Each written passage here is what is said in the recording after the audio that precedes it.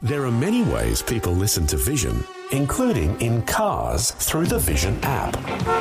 The Vision app is compatible with Apple CarPlay and Android Auto. So if you have mobile coverage, you can stream any of Vision's live radio channels in crystal clear quality and enjoy a growing range of on-demand podcasts all on the go. There are other ways to connect your phone to your vehicle speakers too.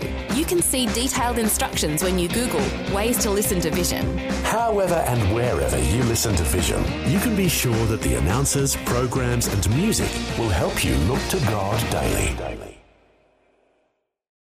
Jesus said, "If you hold to my teachings, you are really my disciples. Then you will know the truth, and the truth will set you free." Some people say that we are the result of an accident called the Big Bang Theory. We just happened to arrive on this planet. Others say that we have been created in the image of God.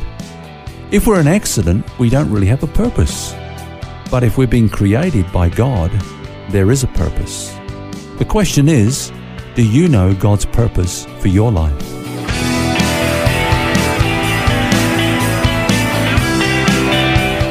This is Set Free with Ken Legg.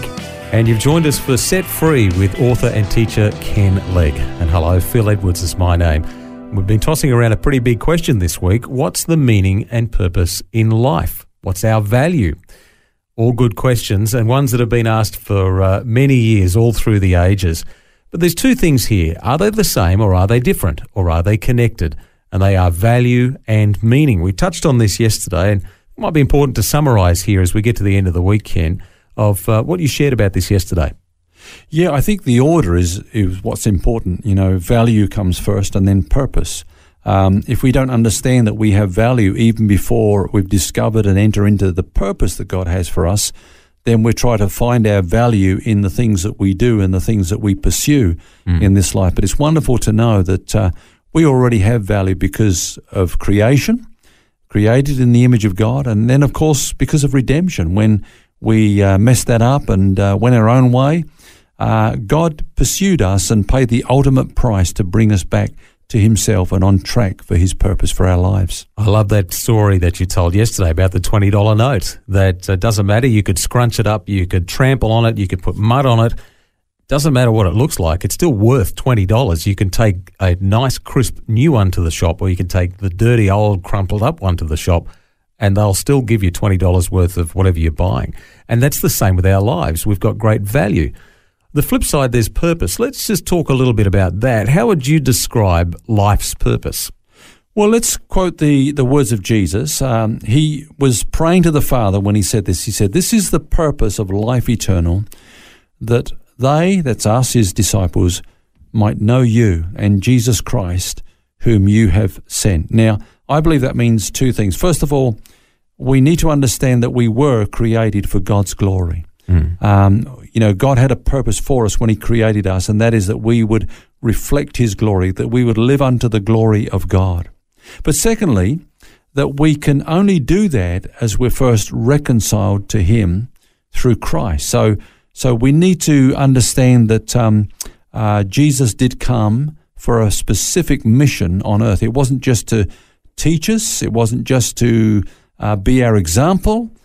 He came, the Bible says, that he might save us from our sins. He died on the cross that we might be forgiven. And if anyone's listening right now and you've never been reconciled to God, the Bible says, believe on the Lord Jesus Christ. Put your faith in him and you will be forgiven and reconciled to God so that you might know the purpose that he has for you.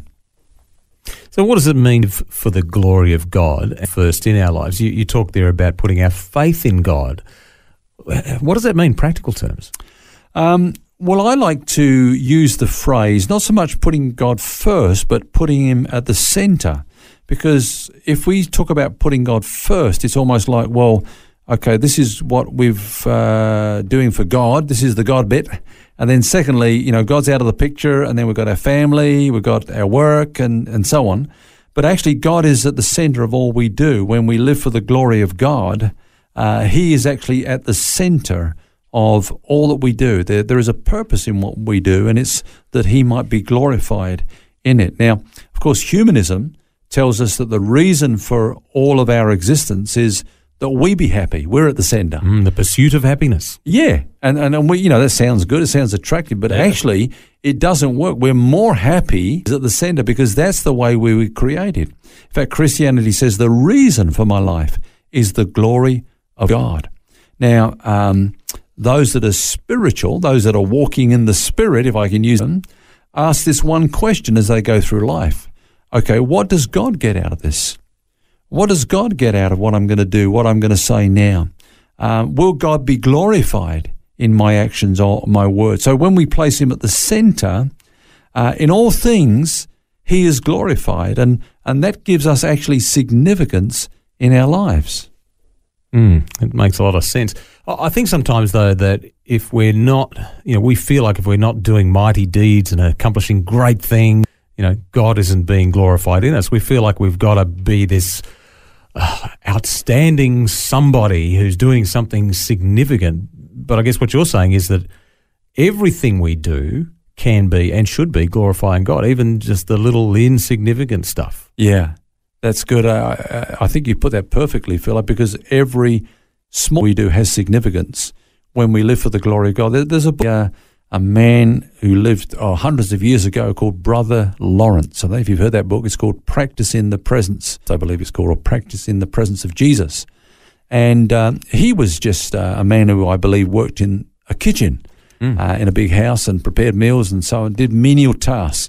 And everything he did for the glory of God. And it transformed his whole life because he could see that he wasn't actually doing it as unto the Lord. Yes. And his whole approach to it, his whole attitude in it was totally transformed. Now, when you think about some of the things we go through, you've rightly said that we can think about the glory of God in terms of doing great things in his name, preaching thousands, going to the uttermost parts and evangelizing and orphanages and all these sort of things. And all these things have their place. But we can glorify God when we're not called to go overseas. When we're called to raise a family, work a 9-to-5 job and put up people. Everything we do, we can do it for the glory of God. We can do it with the attitude of, well, I'm really doing this for him, that he might be glorified in the way that I do this. And you talked about that people often look for happiness. They pursue happiness. Yeah.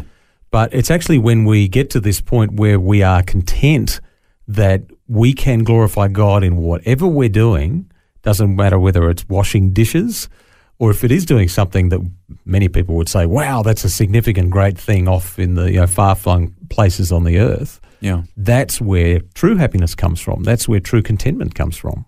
Yeah, and Jesus taught that. He never taught that happiness was something to be sought in and of itself. He said that it's an happiness... outcome. Yeah, is a byproduct of pursuing something else. For example, the Beatitudes, which the word blessed means happy, happy are the poor in spirit, for theirs is the kingdom of God. Happy are those who mourn, for they shall be comforted. Happy are those who are, the peacemakers, they shall be called the sons of God, and so on. And so happiness, the world, tries to go out there and get its kicks and have experiences and so on to lift them up. But true happiness is a byproduct of seeking the real things that Jesus set before us as our priorities. So, as you mentioned there, things that we're going through right now, maybe some of our listeners are going through hardship right now. Maybe some are even facing gossip and slander. They're the victims of slander campaigns. Maybe others just feel that they're totally obscure. They're living to the glory of God and they're doing things in his name, but others are getting in the limelight, they're getting the recognition, I should say. But, those situations can be totally transformed if we would just come and say, but I'm not doing this for these reasons, that I might get happiness from these results. My greatest joy is that God is glorified in my life. I was created for his glory, and my true happiness is living for the glory of God. God is fashioning us and molding us and shaping us in his image and his likeness. And the whole purpose is that we might ultimately live for his glory and reflect his glory for the world to see and for the principalities and the powers in the heavenly places to behold the glory of God in and through us.